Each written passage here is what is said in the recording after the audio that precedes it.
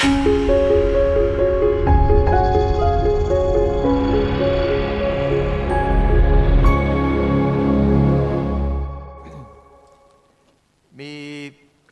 ่วงนี้เราศึกษาพระคัมภีร์เกี่ยวกับพระคัมภีร์เรื่องของโมเสสนะฮะและเราเห็นว่าโมเสสเป็นคนที่รักพระเจ้ามากแต่โมเสสเริ่มต้นจากคนหนึ่งซึ่งใช้การไม่ได้จนเป็นคนที่พระเจ้าใช้การได้สิ่งที่โมเสสมีและเราจะต้องมีก็คือชีวิตที่จะต้องให้พระเจ้าเปลี่ยนแปลงเสมอเอเมนไหมครับพระเจ้าไม่ต้องการให้เราเป็นแค่คนที่เชื่อพระเจ้าแต่พระองค์ต้องการการเปลี่ยนแปลงที่เกิดขึ้นในชีวิตของเรามีคนหนึ่งครับชื่อว่าอาจารย์ชาร์ลส์วินดอนนะครับเขาเป็นสีบานของคริสตจักรที่ใหญ่มากแห่งหนึ่งนะฮะแต่ว่าเมื่อท่านเองเนี่ยนะครับเขียนบทความท่านเขียนบทความไว้น่าฟังไว้เยอะแยะวันหนึ่งครับท่านรีบกับงานคริสตจักรมากเลยนะครับรีบมากเลยเนื่องจากว่าท่านวุ่นวายกับงานของมันท่านก็เลยพูดกับลูกบอกว่าไหนลูกมีอะไรจะพูดกับพ่อรีบพูดนะพ่อจะต้องรีบทำงานนะครับเขาเองรีบมากนะฮะลูกเนี่ยนะครับก็ยังไม่พูดง่ายพ่อบอกว่ารีบพูดเดี๋ยวพ่อจะต้องไปทำงานนะครับแล้วก็ลูกก็พูดบอกว่าพ่อฟังช้าเพราะสิ่งที่หนูพูดช้านะครับหลายครั้งเรารีบร้อนจนเราลืมไปว่าพระเจ้าต้องการจะตรัสกับเราในบางเรื่องบางอย่างช้าบางทีเรารีบร้อนเพราะยุคนี้เป็นยุคอะไรครับยุครีบด่วน instant ทุกเรื่องเลยนะครับจะเป็นกาแฟจะเป็นอะไรก็ตาม3 in 1รวดเร็วปานสายฟ้าอะไรทำนองนี้นะครับรวบรวมเข้ามาที่เดียวกันแต่พี่น้องที่รักครับการฟังพระเจ้าเป็นเรื่องสำคัญและวิธีการตรัสของพระเจ้ามายังเราทั้งหลายมีได้หลายวิธีนะครับไม่ว่าจะเป็นคำเทศนาเสียงในจิตใจเป็นพระคัมภีร์ที่เราอ่านหรือแม้แต่คนที่อยู่รอบข้างเราหรือจากเหตุการณ์ต่างๆจากนิมิตความฝันพระเจ้าตรัสกับเราได้หลายอย่างแต่เมื่อพระเจ้าตรัสกับเรานั้นสิ่งที่สำคัญคือพระเจ้าต้องการพัฒนาเราขึ้นผมให้หัวข้อนี้ว่าพัฒนาในการทำงานแบบโมเสสแน่นอนว่าคนหนึ่งจะสามารถพัฒนาได้หลายๆอย่างนะครับแต่การพัฒนาของโมเสสนั้นเป็นแบบอย่างที่ดีกับเรานะครับซึ่งเราจะต้องเรียนแบบและผมเองก็ต้องถ่อมใจที่จะต้องเรียนแบบในพระคำของพระเจ้าด้วยนะครับเราจะต้องมีโอกาสมาดูด้วยกันนะครับสิ่งแรกนะฮะท่านพัฒนาอย่างไรอันที่หนึ่งก็คือมีชีวิตที่ให้เกียรติพระเจ้าคนที่จะรับการพัฒนาได้เนี่ยนะครับสำหรับคริสเตียนเนี่ยนะครับจะต้องเรียนรู้จากการให้เกียรติอันที่สองนะครับเราจะต้องทุ่มเทกับงานสิ่งที่สามก็คือเราจะต้องถ่อมใจที่จะฟังและประการสุดท้ายก็คือเราต้องปรับเปลี่ยนนะฮะเพื่อจะเกิดผลมากขึ้นนะครับเราจะมีการจะมาดูทีละประการด้วยกันนะครับเรื่องราวของพระคัมภีร์ตอนนี้ผมอยากจะเล่าเรื่องราวให้ฟังว่าโมเสสเนี่ยนะครับทำงานตั้งแต่เช้าจดค่ำนะครับและเยโทรซึ่งเป็นพ่อตาเนี่ยก็มาแนะนำโมเสสบอกว่าโมเสสทำงานตั้งแต่เช้าจดค่ำแบบนี้ไม่ดีนะแล้วก็คนที่มาหาท่านรอแล้วรอเล่าแล้วเหน็ดเหนื่อยนะครับและก็บอกโมเสสบอกว่าเอาอย่างนี้ดีไหมแทนที่ท่านจะทำงานคนเดียวก็มาทำด้วยกันหลายคนนะฮะเลือกคนที่มีความสัตย์ซื่อไม่กินสินบนเป็นคนที่มีความสามารถแล้วก็เลือกเขาขึ้นมาให้ปกครองคน100 คน50 คนบ้าง100 คนบ้างนะ1,000 คนบ้างเพื่อพวกเขาจะได้แบ่งเบาภาระให้กับท่านแล้วโมเสสก็เมื่อฟังคำแบบนั้นก็เข้าไปกระทำตามเรามาดูด้วยกันว่าโมเสสพัฒนาของงานของเขาอย่างไงประการที่หนึ่งนะครับก็คือให้เกียรติพระเจ้าจากพระคัมภีร์ตอนนี้เนี่ยนะครับเมื่อเยโทรเห็นสิ่งที่โมเสสทำเนี่ยนะครับก็เข้ามาเตือนโมเสสแต่ก่อนจะพูดจุดนั้นเนี่ยนะครับชีวิตของโมเสสกับชีวิตของเยโทรเป็นยังไงชีวิตของเขาทั้งสองเป็นชีวิตที่ต่างให้เกียรติพระเจ้านะครับซึ่งเราสามารถจะมาดูด้วยกันพระคัมภีร์บอกบันทึกอย่างนี้นะครับโมเสสเล่าให้พ่อตาฟังถึงเหตุการณ์ทุกประการซึ่งพระเจ้าทรงกระทำกับฟาโรห์และแก่ชาวอียิปต์และเพราะทรงเห็นแก่พวกอิสราเอลทั้งความทุกข์ยากลำบากทั้งปวงซึ่งเกิดแก่คนอิสราเอลในระหว่างทางและพระเจ้าได้ทรงช่วยเขาให้พ้นภัยอย่างไรเยโทร ก็มีความยินดีที่จะทราบพระกรุณาทั้งสิ้นซึ่งพระเจ้าได้ทรงสำแดงแก่คนอิสราเอลเมื่อพระองค์ทรงช่วยเขาให้รอดพ้นจากเงื้อมือชาวอียิปต์เยโทรจึงกล่าวว่าสาธุการแด่พระเจ้าผู้ทรงช่วยท่านทั้งหลายให้รอดจากเงื้อมือชาวอียิปต์และจากหัตถ์ของฟาโรห์และทรงช่วยประชากรให้พ้นจากมือของชาวอียิปต์บัดนี้เราทราบว่าพระเจ้าทรงเป็นใหญ่กว่าพระทั้งปวงใหญ่กว่าพระเหล่านั้นที่ได้กระทำต่อชนชาติอิสราเอลอย่างทนงเยโทรพ่อตาโมเสสก็นำเครื่องเผาบูชาและเครื่องสัตว์บูชาถวายแด่พระเจ้าฝ่ายอาโรนกับบรรดาผู้ใหญ่และอิสราเอลมารับประทานเลี้ยงกับพ่อตาของโมเสสเฉพาะพระพักพระเจ้าตอนนี้เป็นการเลี้ยงต้อนรับนะฮะเยโทรและเมื่อเยโทรมาถึงนะฮะโมเสสก็เริ่มต้นเลยครับเนื่องจากโมเสสเป็นคนรักพระเจ้าใช่ไหมครับดังนั้นเองโมเสสซึ่งเป็นคนรักพระเจ้าแทนที่จะมาถึงจะทักทายเรื่องนู้นเรื่องนี้โมเสสทำยังไงครับเริ่มต้นเล่าให้เยโทรฟังว่าตลอดเวลาที่ผมออกมาจากบ้านออกไปแผ่นดินอียิปต์พระเจ้าได้อวยพรผมมากมายพระเจ้าอวยพรผมในฐานะที่เวลาออกไปทำงานพระเจ้ารับรองงานระหว่างที่ทำระหว่างเมื่อฟาโรห์นั้นกักพวกเราเป็นทาสพระองค์ก็ปลดปล่อยเราออกมาด้วยหมายสำคัญมากมายหลายประการเยโทรพอได้ยินปั๊บก็มีความรู้สึกยินดีในพระกรุณาของพระเจ้าพอยินดีแล้วเนี่ยนะครับเยโทรทำยังไงต่อไปนะครับพระคัมภีร์บันทึกบอกว่าแทนที่จะมัวทานอาหารต้อนรับกันนะครับเยโทรกล่าวสาธุการพระเจ้าว่าพระเจ้าเป็นพระเจ้าที่ยิ่งใหญ่สามารถช่วยอิสราเอลได้นะครับเขาไม่สนใจงานเลี้ยงต้อนรับเขาเลยครับก็สนใจโอ้เรื่องนี้เป็นเรื่องน่าตื่นเต้นเริ่มสรรเสริญพระเจ้า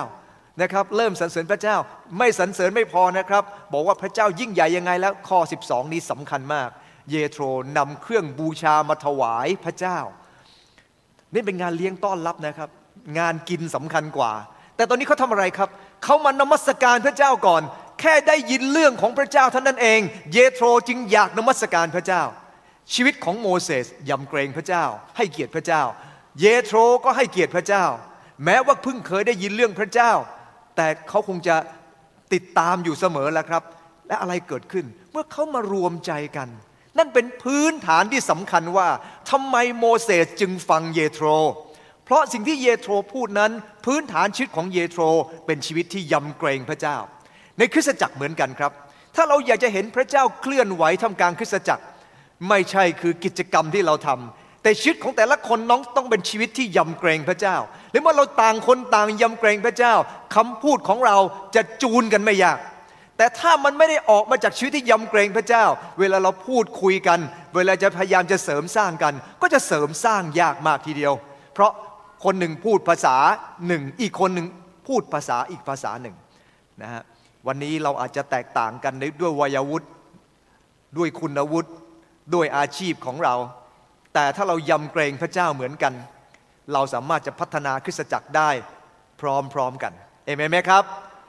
สิ่งสำคัญคือทุกคนต้องยำเกรงพระเจ้าและโมเสสเองได้เริ่มต้นพื้นฐานโดยการยำเกรงพระเจ้าและเยโทรก็ยำเกรงพระเจ้าพี่น้องเห็นไหมครับแค่ฟังเรื่องพระเจ้าแค่วันเดียวเดียวเยโทรนมัสการพระเจ้าถวายเครื่องบูชาแด่พระเจ้าเขาไม่ได้เชื่อพระเจ้ามาก่อนแต่พอฟังแป๊บเดียวชีวิตของเขาก็ได้ยอมจำนนกับพระเจ้าวันนี้พี่น้องที่รักครับเราฟังพระคำของพระเจ้ากี่ปีแล้วครับแล้วเรายอมจำนนกับพระวจนะของพระเจ้าเพียงไรเยโทรฟังเดี๋ยวนั้นและยอมจำนนทันทีและนมัสการพระเจ้าโดยการถวายเครื่องบูชาแด่พระองค์ส่วนคนอื่นเป็นยังไงครับก็มาร่วมรับประทานอาหารร่วมกับเขาในงานเลี้ยงต้อนรับขอบคุณพระเจ้าครับชีวิตของเยโทรกับโมเสสนั้นเป็นแบบอย่างที่ยอดเยี่ยมมากมาอ่านด้วยกันครับ1 2 3ดังนั้นแหละพระเจ้าเคยตรัสสนทนากับโมเสส2 ต่อ 2เหมือนมิตรสหายสนทนากันและโมเสสก็กลับไปยังค่ายแต่โยชูวาผู้รับใช้หนุ่มผู้เป็นบุตรของนูนไม่ได้ออกไปจากเต็นท์ทำไมชีวิตของโมเสสจึงยำเกรงพระเจ้าเพราะโมเสสสนทนากับพระเจ้าอยู่เสมอทุกวันนะครับสนทนาแบบไหนครับหน้าต่อหน้าด้วยวันนี้เหมือนกันครับคนที่อยู่ใกล้ชิดพระเจ้าคนที่สนทนากับพระเจ้าอยู่เสมอเขาจะยำเกรงพระเจ้าและสิ่งที่เขาทำก็จะแสดงออกด้วยความยำเกรงพระเจ้านะครับแล้วก็จะพูดภาษาที่เป็นภาษาของพระเจ้า นะครับเป้าหมายก็คืออยากจะให้พระเจ้าได้รับเกียรติสูงสุดเอาละครับแล้วก็มีอีกคนหนึ่งครับที่เราเห็นในชื่อของเขาโผล่ขึ้นมาก็คือโยชู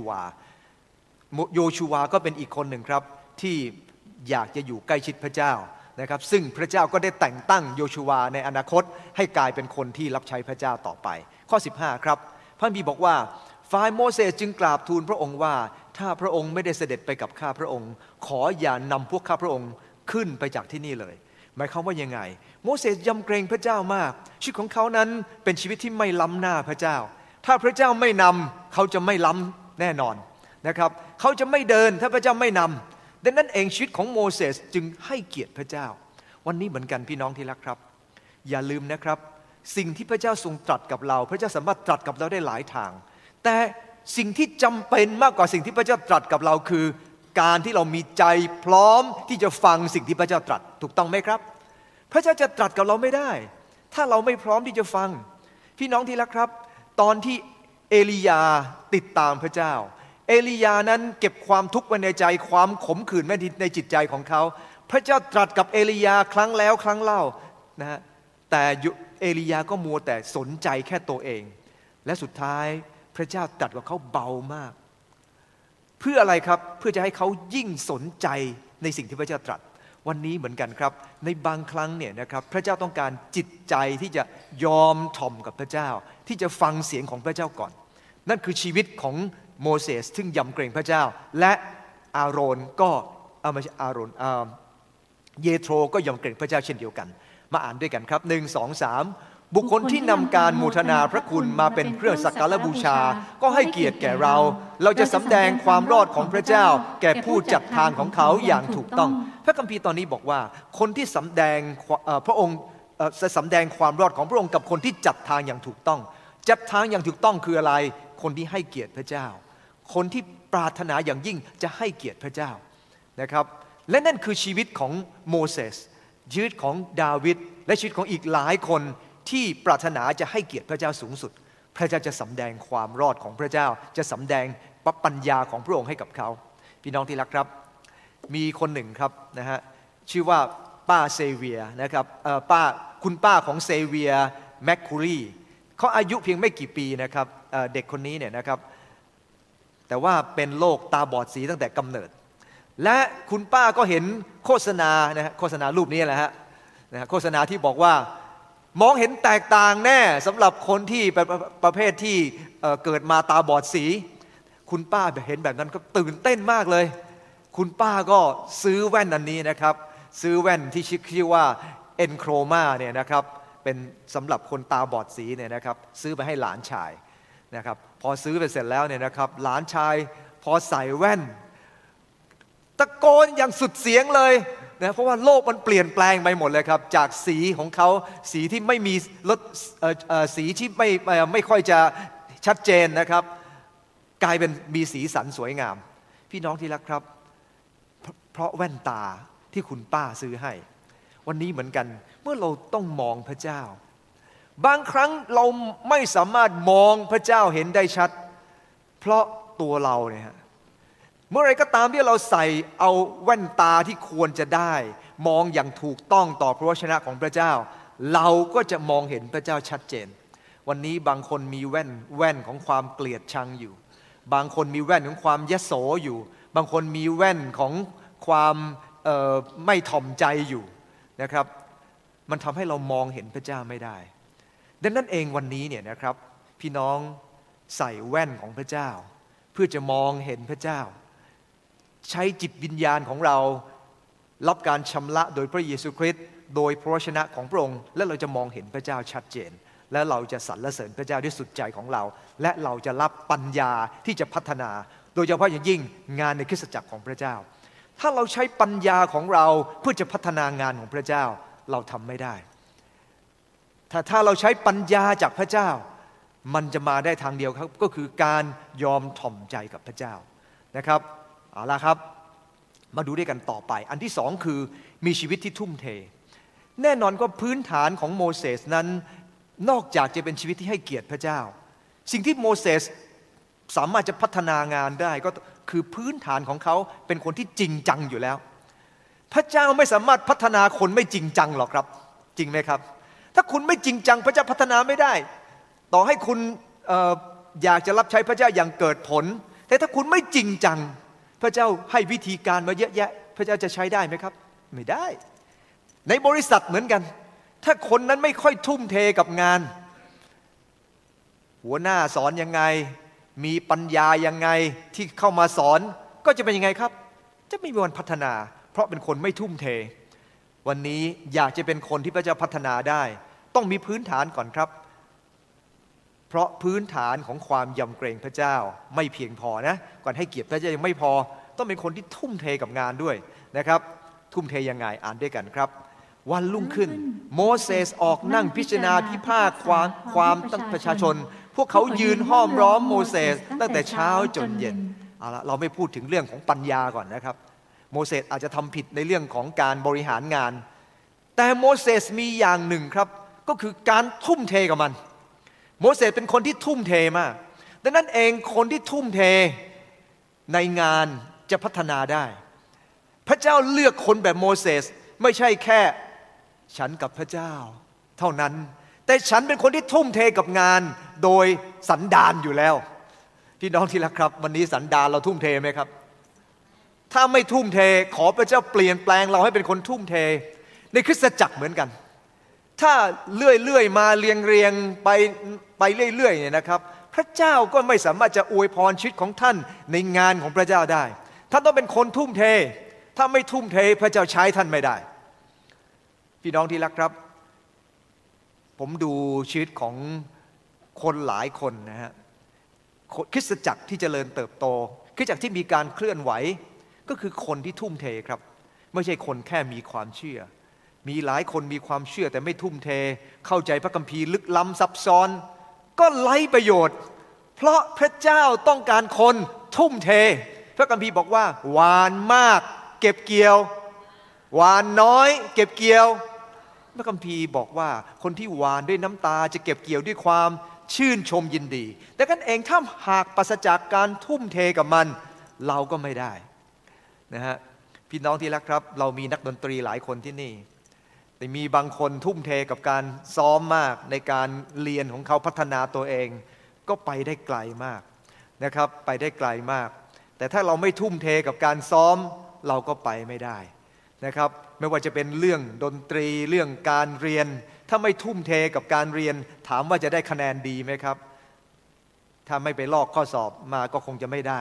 นะครับเองนะครับเราเองจะต้องทุ่มเทกับมันไม่ว่าจะเป็นเรื่องธุรกิจการงานหรืองานคริสตจักรต้องทุ่มเทครับถ้าแค่อธิษฐานอย่างเดียวทุ่มเทกับการอธิษฐานอย่างเดียวไม่ได้นะครับเราต้องทุ่มเทกับการอธิษฐานและทุ่มเทกับการงานด้วยทั้งสองอย่างต้องอยู่คู่กันนะครับนั่งคุยกับพี่น้องท่านหนึ่งนะครับ ตอนขับรถไปที่ทุ่งสงนะฮะนั่งคุยกันแล้วเขาบอกว่าทำไมอาจารย์ต้องทำตั้งงานตั้งแต่ตอนเช้าตอนเที่ยงตอนบ่ายตอนเย็นทำเยอะแยะแบบนี้ผมพูดกับเขาบอกว่าสิ่งที่เราจะต้องทำคือไม่ใช่แค่สอนเราจะต้องทำออกมาเป็นการกระทำและอีกประการหนึ่งถ้าผมพูดให้สมาชิกทำในตัวที่ผมไม่ทำผมก็พูดไม่เต็มปากผมต้องทำแล้วจะสามารถพูดกับสมาชิกได้ว่าเราจะต้องทุ่มเทกับการงานคริสตจักรของพระเจ้าต้องทุ่มเทครับนะฮะแต่พระเจ้าก็จะพัฒนาเราเมื่อมีพื้นฐานแบบนี้มาอ่านด้วยกันครับ1 2 3ต่อพระพักตร์พระบิดาเจ้าของเรารำลึกถึงความเชื่อของท่านที่แสดงออกเป็นการกระทำและความรักที่ท่านเต็มใจทำงานหนักและความภาคเพียรซึ่งเกิดจากความหวังในพระเยซูคริสต์เจ้าของเราพระคัมภีร์บอกว่าความรักต้องแสดงออกโดยการทำงานหนักไม่ใช่ทำงานนะทำงานหนักวันนี้เรารักพระเจ้าไหมครับรักพระเจ้ารักคริสตจักรไหมครับเราทำงานหนักเพื่อคริสตจักรหรือยังครับยังก็แปลว่าไม่ได้รักความรักต้องแสดงออกโดยการทำงานหนักถ้าทำงานหนักแปลว่ารักจริงคริสตจักรของพระเจ้าคำว่าทำงานหนักในที่นี้ผมไม่ได้หมายความว่าเราจะต้องใช้เวลาทั้งวันทั้งคืนในคริสตจักรไม่ใช่ทำงานหนักหมายถึง งานของเราชีวิตของเราแต่ละวันที่เราอยู่ต่อหน้าคนทั้งปวงเรามีชีวิตเป็นแสงสว่างไหมเราอยู่ในที่ทำงานเรามีลูกน้องเยอะแยะเรามีเจ้านายหลายไม่เจ้านายมีไม่ค่อยกี่คนลูกน้องเยอะแยะมีเจ้านายเรามีเพื่อนร่วมงานสิ่งที่เราแสดงออกมาแสดงถึงน้ำใจอย่างพระเจ้าและคนอื่นสามารถสรรเสริญพระเจ้าเพราะเราเป็นเหตุได้ไหมนั่นคือทำงานหนักคำว่าหนักในที่นี้พี่น้องที่รักครับพระคัมภีร์ยอห์นบท6ข้อ29บอกว่างานของพระเจ้าคือการวางใจพระองค์งานของพระเจ้าไม่ใช่คือออกไปประกาศอย่างเดียวงานของพระเจ้าคือการสำแดงชีวิตที่เราอยู่อย่างชัดเจนให้โลกเห็นพระเจ้าในตัวของเราและนั่นคืองานที่แท้จริงพี่น้องที่รักครับผมไม่สามารถจะไปในที่ทำงานของท่านท่านสามารถมีอิทธิพลกับคนในครอบครัวของท่านกับที่ทำงานของท่านผมไม่สามารถเข้าไปตรงนั้นได้ทีมผู้รับใช้ไม่สามารถเข้าไปได้แต่ท่านทำได้และท่านต้องทำงานหนักเพื่อพระเจ้าหนักไม่หนักอยู่ที่เราทำแล้วเขาสรรเสริญพระเจ้าไหมลองบอกกับตัวเองครับว่าวันนี้เราทำงานหนักลูกน้องเห็นพระเจ้าในเราไหมเขาเห็นความสว่างของพระเจ้าในตัวของเราหรือเขาเห็นเกลือบนหน้าของเราไอ้ที่เกลือนี่คือเค็มมากทุกบาททุกสตังค์ไม่เหลือเลยเขาเห็นอะไรจากเราเขาเห็นความรักของพระเจ้าหรือเขาเห็นสิ่งที่ไม่ดีของเราดังนั้นเองขอดุลใจเราทั้งหลายครับการทำงานหนักคือชีวิตของเราต่อไปนะครับพระคัมภีร์บอกว่าอย่างนี้และซึ่งตกที่ดินดีได้แก่คนเหล่านั้นที่ได้ยินพระวจนะด้วยใจเลื่อมใสศรัทธาแล้วจดจำไว้จึงเกิดผลโดยความเพียรไม่ใช่เกิดผลทันทีเกิดผลโดยความเพียรนั่นเองเราอยากจะเป็นคนหนึ่งที่พระเจ้าสามารถพัฒนาได้ในงานต่างๆเราอดทนในงานของโลกนี้เราก็สามารถพัฒนางานของโลกนี้ถ้าอดทนในงานของพระเจ้าพระเจ้าก็จะพัฒนางานในฝ่ายวิญญาณเกิดขึ้นเป็นเรื่องปกติในหลวงรัชกาลที่9พระองค์ทรงดำรัสไว้อย่างน่าฟังสำหรับนักเรียนและครูโรงเรียนจิตรลดานะครับวันที่27มีนาคมปี2523เนี่ยนะครับพระองค์ทรงดำรัสไว้ว่า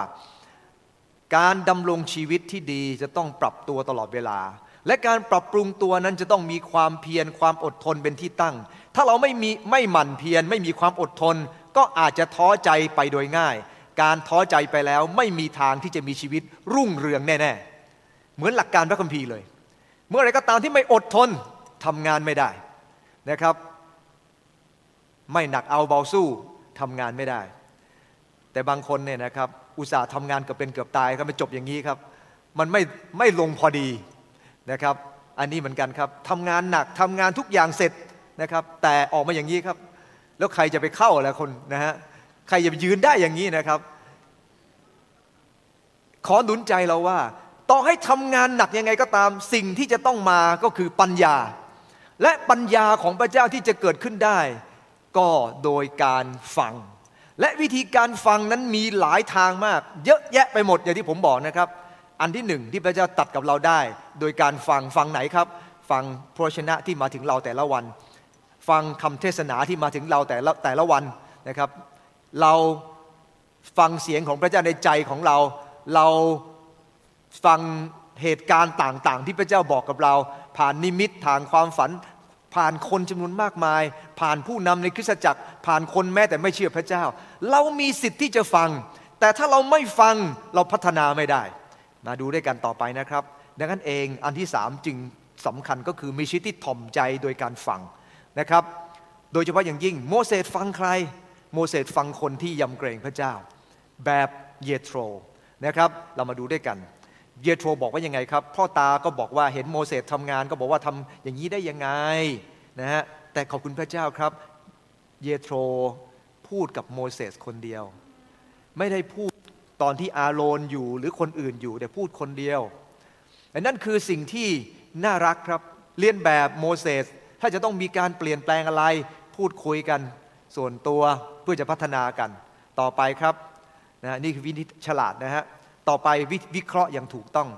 เราต้องฟังคนที่วิเคราะห์ถ้าเราไม่ฟังการวิเคราะห์แล้วก็ฟังไปก็ไร้ประโยชน์เขาวิเคราะห์ยังไงบอกว่าทำไมท่านทำอย่างนี้โมเสสก็บอกว่าประชาชนมาหาข้าพเจ้าต้อง ตัดสินความให้กับพวกเขามันยากเย็นแสนเข็ญแล้วต้องสอนเขานะฮะแต่ว่าเมื่อเขามาก็เขาจะตัดสินแบบนี้มันก็เลยทำให้เช้าถึงเย็นโยชัวก็บอกว่าเอาอย่างนี้นะท่านทำอย่างนี้ไม่ดีหลังจากวิเคราะห์แล้วก็แนะนำเลยครับประชาชนที่มาหาท่านตั้งแต่เช้าจดเย็นนั้นเหนื่อยมากนะภาระของท่านก็เหนื่อยตัวท่านก็เหนื่อยคนก็มาที่มาหาท่านก็เหนื่อยเอาอย่างนี้ท่านทำอย่างนี้นะฮะคำชี้แนะก็คือฟังเราบ้างเราจะให้คำแนะนำท่านจะต้องให้พระเจ้าอยู่กับท่านท่านจะต้องเป็นตัวแทนของพระเจ้าท่านจะต้องทำงานใหญ่ๆนะโดยเฉพาะยิ่งกราบทูลต่อพระเจ้าแล้วท่านจะทำยังไงต่อไปข้อ20ท่านจะสั่งสอนพวกเขาให้เขาได้รู้จักกฎเกณฑ์แล้วก็ท่านก็จะต้องเลือกคนที่ยำเกรงพระเจ้าไว้ใจได้ไม่กินสินบนตั้งคนอย่างนี้ปกครองคน1,000 คน100 คน50 คน10 คนพี่น้องที่รักครับพี่น้องสังเกตอะไรจากพระคัมภีร์ตอนนี้โมเสสฟังคำแนะนำแต่คำแนะนำของโมเสสได้รับจากคนที่เป็นฝ่ายจิตวิญญาณคนที่เป็นฝ่ายจิตวิญญาณไม่ได้เป็นคนที่จะต้องเก่งกาจอะไรเราสังเกตชีวิตของเยโทรแค่เขามาวันเดียวเขาโตทันทีกับพระเจ้าบางคนเป็นยังไงครับพร้อมกับพระเจ้าทอมใจกับพระเจ้าและคนประเภทนี้คนที่พระเจ้าอวยพรเขามากและคนที่ทอมกับพระเจ้าพระเจ้าก็จะประทานปัญญาให้กับเขาพี่น้องที่รักครับเมื่อเยโทรทอมใจคำพูดของเยโทรก็เป็นความจริงวิเคราะห์อย่างถูกต้องวันนี้เวลาฟังอะไรก็ตามปราศจากการวิเคราะห์ปัญหาเราเชื่อฟังก็ลำบากครับเขาต้องวิเคราะห์ปัญหาให้ได้ทำไมทำแบบนี้ต้องเป็นอย่างนี้ต้องเป็นแบบนี้นะฮะแต่คนเรามักจะเป็นอะไรครับดื้อในหลายครั้งมนุษย์มักจะชอบดื้อมีหลายอย่างที่พระเจ้าตรัสกับผมก็ดื้อเหมือนกันแต่เมื่อเราดื้อคนที่เจ็บคือใครครับคือเราแต่ท่านเองอย่าดื้อกับพระเจ้าเมื่อพระเจ้าตรัสปรับปรุงและเปลี่ยนแปลงตัวเองเพื่อพระเจ้าจะได้ใช้เรามากขึ้นเอาละครับจำไว้นะครับพระเจ้าคือพ่อพร้อมจะอวยพรเรานะฮะพระเจ้าบอกว่าโมเสสเธอจะต้องทำอย่างนี้นะงานใหญ่ๆเธอทำงานเล็กๆให้เด็กไปนะครับแล้วโมเสสก็ยังไงครับก็เชื่อฟังซึ่งเดี๋ยวจะพูดด้วยกันในข้อ24ต่อไปในข้อ23นะครับเขาบอกว่าอย่างนี้บอกว่าถ้าทำดังนี้ท่านก็สามารถทนกับประชาชนได้แล้วก็อยู่อย่างสงบสุขได้แต่ขอบคุณพระเจ้าครับโมเสสพูดตอนนั้นประชากรฟังมันจึงอยู่ได้อย่างสงบสุขในขอหนุนน้ำใจเราทั้งหลายในสัปดาห์ที่ผ่านมาผมได้พูดถึงเรื่องของสิทธิอำนาจใช่ไหมครับสิ่งที่จำเป็นมากคือโมเสสสั่งและโยชูวาทำตามอิสราเอลออกรบเมื่อเข้าใจหลักการแบบนี้คำแนะนำก็จะเกิดประโยชน์แต่เมื่อคำแนะนำพูดก็ไม่ทำตามมันก็จะไม่เกิดประโยชน์อะไรนั่นคือสิ่งที่จำเป็นมากอ่านด้วยกันครับ1 2 3คนใจฉลาดเรียกว่าเป็นคนมีความพินิจและวาจาแช่มชื่นเพิ่มอำนาจการสั่งสอน2 อย่างที่อยู่คู่กัน2 อย่างอยู่คู่กัน1คนใจฉลาดจะต้องคิดเสมออีกอันหนึ่งก็คือวาจาแช่มชื่นผมต้องปรับปรุงตรงนี้ครับวาจาไม่ค่อยแช่มชื่นเดี๋ยวกันเองเมื่อวาจาไม่แช่มชื่นการสอนจึง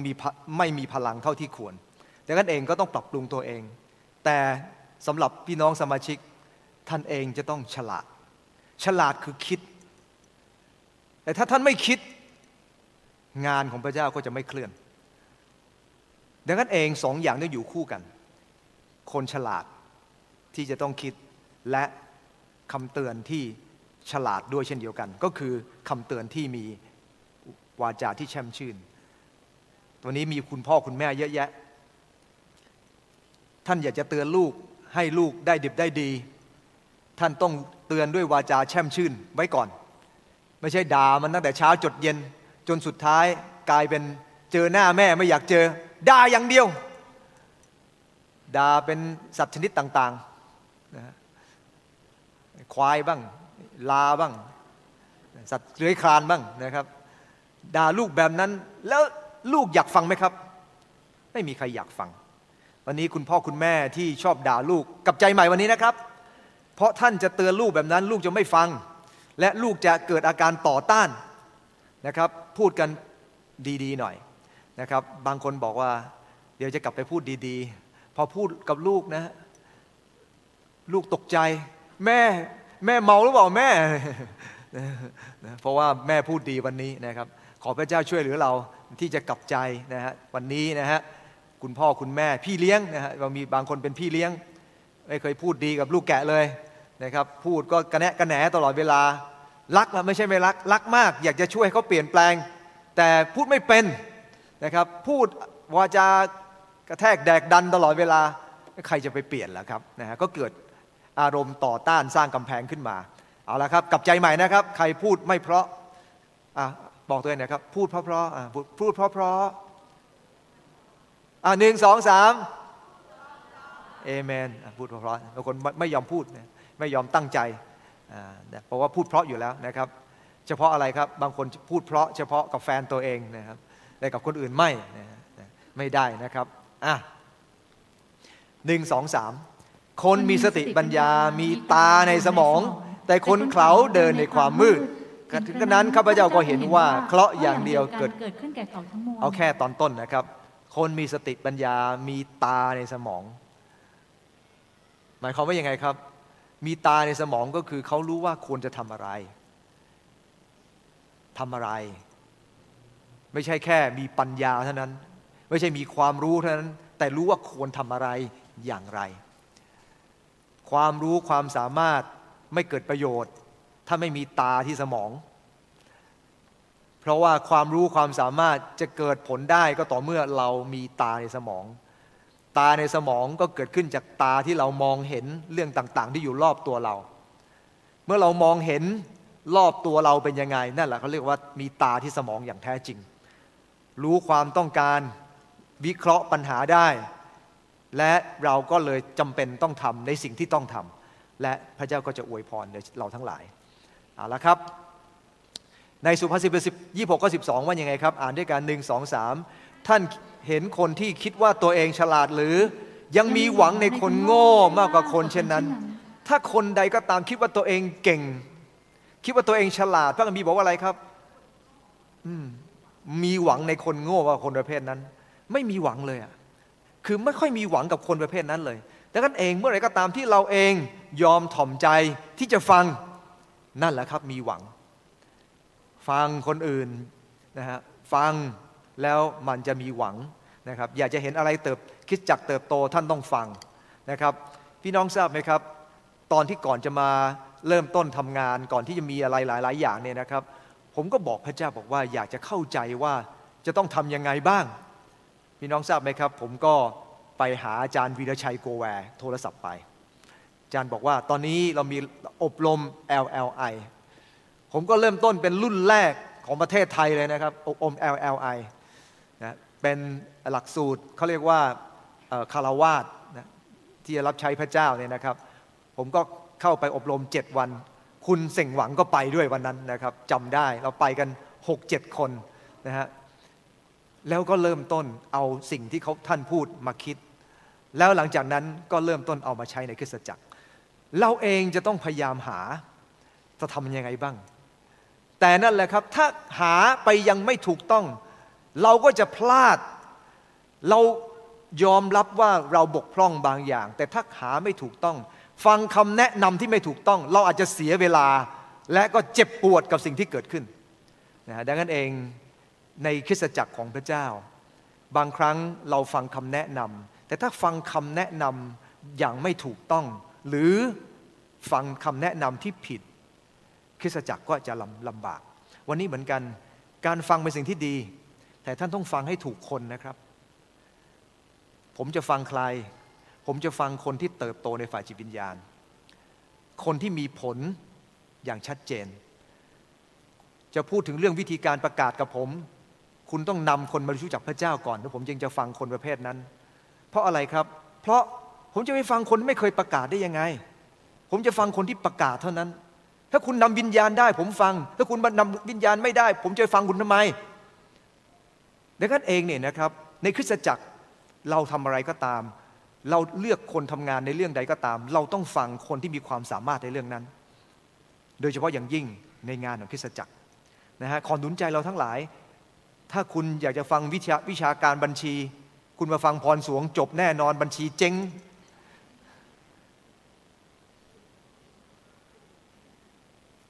เราต้องดูคนแล้วเราต้องเลือกคนนะฮะอย่างถูกต้องด้วยนะฮะต่อไปนะครับพระคัมภีร์บอกว่าบุคคลที่เดินกับปราชญ์ก็เป็นคนฉลาดเพื่อนฝูงคนโง่จะรับอันตรายเรามีเวลาน้อยนะครับในจุดนี้แต่มีคำพูดคำหนึ่งครับของเซอร์เอ็ดมอนด์ฮิลลารีท่านเป็นคนที่พิชิตเอเวอเรสต์ได้เป็นคนแรกนะครับ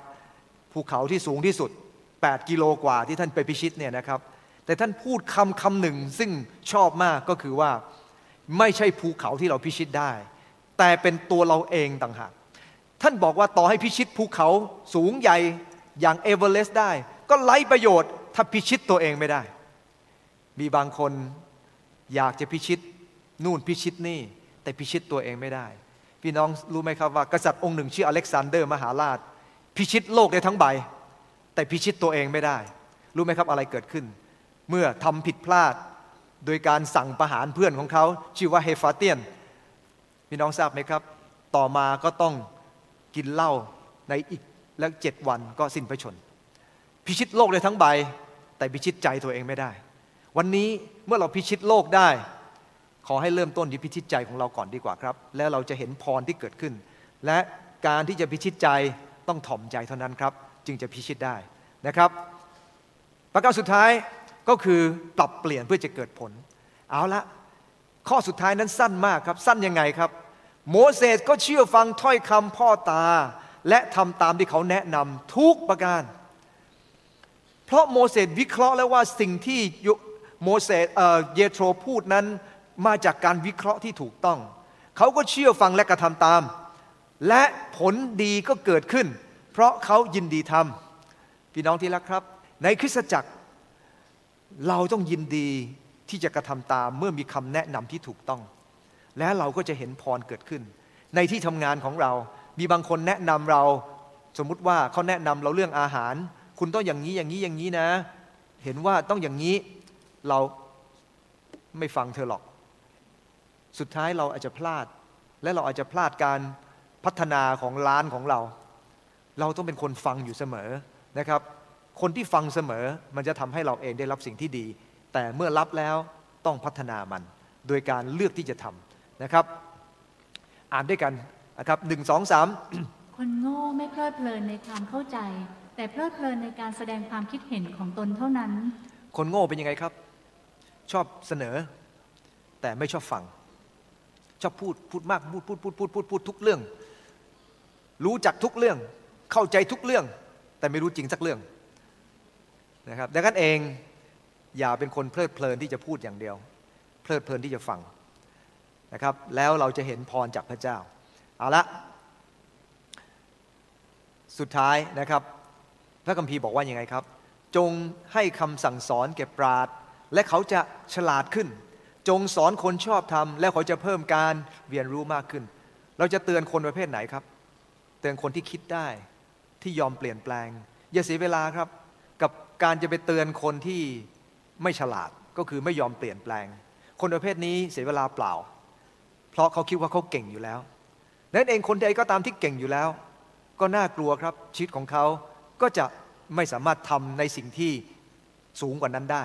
ดังนั้นเองขอหนุนใจเราทั้งหลายต้องเป็นเหมือนปราชญ์ครับที่ฟังและยอมที่จะเปลี่ยนแปลงนะครับฟังและยอมเปลี่ยนแปลงดังนั้นเองเนี่ยนะครับคนที่จะพระเจ้าจะใช้การพัฒนาเขาได้ไม่ว่าจะเป็นเรื่องไหนก็ครับเรื่องอาชีพคุณก็ต้องฟังและยอมเปลี่ยนแปลงด้านจิตวิญญาณคุณก็ต้องฟังและยอมเปลี่ยนแปลงไม่เช่นนั้นพระเจ้าก็ไม่สามารถใช้เราได้อย่างเต็มที่พี่น้องที่รักครับโดยเฉพาะอย่างยิ่งในงานของพระเจ้ามันเป็นการร่วมมือระหว่างเรากับพระเจ้าต่อให้เรามีความสามารถมากมายถ้าพระเจ้าไม่ร่วมมือก็จบครับเพราะว่างานของพระเจ้าเป็นงานของฝ่ายวิญญาณมันเป็นงานที่เราจะต้องพระวิญญาณเป็นคนทำงานดังนั้นในคริสตจักรของพระเจ้ามันแตกต่างจากงานข้างนอกมากนะฮะขอพระเจ้าอวยพรเราเมตตาเราในจุดนี้นะครับครั้งหนึ่งนะครับ ในคริสตจักรแห่งหนึ่งนะครับเขาโดนกรรมการพวกคณะกรรมการของทางประเทศจีนเนี่ยนะครับเข้าไปตรวจคณะกรรมการอะไรผมก็ไม่แน่ใจบอกว่าในโบสถ์เนี่ยมีแต่กางเขนเขาก็เลยบอกว่าเอารูปอะไรนะเมาเซตุงกับอะไรนะเสี่ยวเจิ้นผิงใช่ไหมฮะ2 รูปไปติดข้างบนด้วยเติ้งเสี่ยวผิงไม่สิเติ้งเสี่ยวผิงไปติดด้วยเขาก็ติดนะฮะเขาติดเข้าไปแล้วประชาชนในโบสถ์ก็เลยบอกว่าอาจารย์เรานมัสการพระเยซูก็2 รูปนั้นไม่ได้แล้วอาจารย์ก็บอกว่าเอาอย่างนี้คุณคิดอย่างนี้ตอนพระเยซูถูกตึงบนไม้กางเขนมีโจร2 คนคนก็คือเติ้งเสี่ยวผิงอีกคนนึงก็คือเหมาเจ๋อตุงแล้วคุณก็จะสบายใจเนี่ยโจร2 คนอยู่บนนั้นคนคิดได้นะฮะคนคิดได้ก็จะสามารถจะคิดอะไรที่มันบวกได้เสมอเพราะว่าการนมัสการมันไม่ได้อยู่ที่ภายนอกอยู่ที่ภายในใจของเราวันนี้เหมือนกันครับฟังไม่ใช่ต่อต้านไปหมดทุกเรื่องนะฮะเราก็ต้องฟังและนำความคิดดีๆมาใช้ในชีวิตของเราแล้วเราจะเห็นพรที่เกิดขึ้นนี่ผมพูด4 ประการด้วยกันครับพัฒนาได้ยังไง 1. ต้องให้เกียรติพระเจ้า 2. ทุ่มเทกับการทำงาน 3. ถ่อมใจในการฟัง 4. ปรับเปลี่ยนเพื่อจะเกิดผลอธิษฐานด้วยกันครับข้าแต่พระเจ้าพระองค์ไม่ได้เรียกข้าพเจ้ามาเพื่อจะหยุดอยู่กับที่แต่พระองค์เรียกข้าพเจ้ามาเพื่อจะก้าวไปข้างหน้าเสมอและวันนี้ไม่ว่าจะเป็นงานในธุรกิจการงานของหลายงานในฝ่ายจิตวิญญาณเราจะเป็นคนที่จะเติบโตยิ่งขึ้นในพระเจ้าก้าวขึ้นไปสูงยิ่งขึ้นเพราะพระเจ้าไม่ได้เรียกเรามาเพื่อจะหยุดอยู่กับที่แต่พระองค์เป็นพระเจ้าผู้สูงสุดเรียกเรามาเพื่อจะเกิดผลรับพรจากพระเจ้ายิ่งขึ้นวันนี้ขอการอวยพรเหนือพระวจนะของพระองค์ที่ข้าพเจ้าจะเป็นคนที่ให้เกียรติพระเจ้ามีชีวิตที่ทุ่มเทกับงานของพระเจ้ามีชีวิตที่เกิดผลมีชีวิตที่พระเจ้าทรงพอพระทัยขอพระองค์เจ้าเมตตาข้าพเจ้าเพื่อข้าพเจ้าจะได้ดำเนินชีวิตอย่างถูกต้องต่อพระเจ้าต่อไป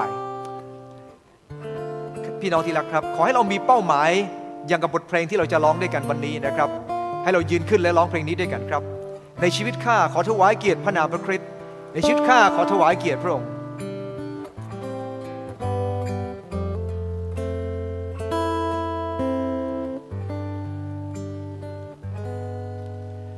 ในชีวิตข้าขอถวายเกียรติพระนามพระคริสต์ในชีวิตข้าขอถวายเกียรติพระองค์อีกครั้งด้วยกันครับในชีวิตข้าในชีวิตข้าขอถวายเกียรติพระนามพระคริสต์ในชีวิตข้าขอถวายเกียรติพระองค์ต่อไปครับในคริสตจักรของเรา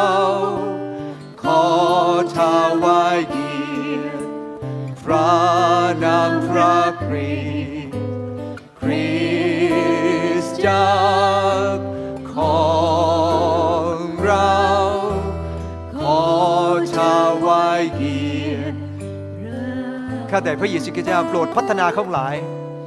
พัฒนาข้าพเจ้าเพื่อจะถวายเกียรติพระองค์เจ้าอย่างสูงสุดได้เพื่อข้าพเจ้าจะได้เป็นคนที่พระองค์ทรงพอพระทัยเป็นคริสตจักรที่พระองค์พอพระทัยในนามพระเยซูคริสต์เจ้าอาเมนเชิญนั่งครับ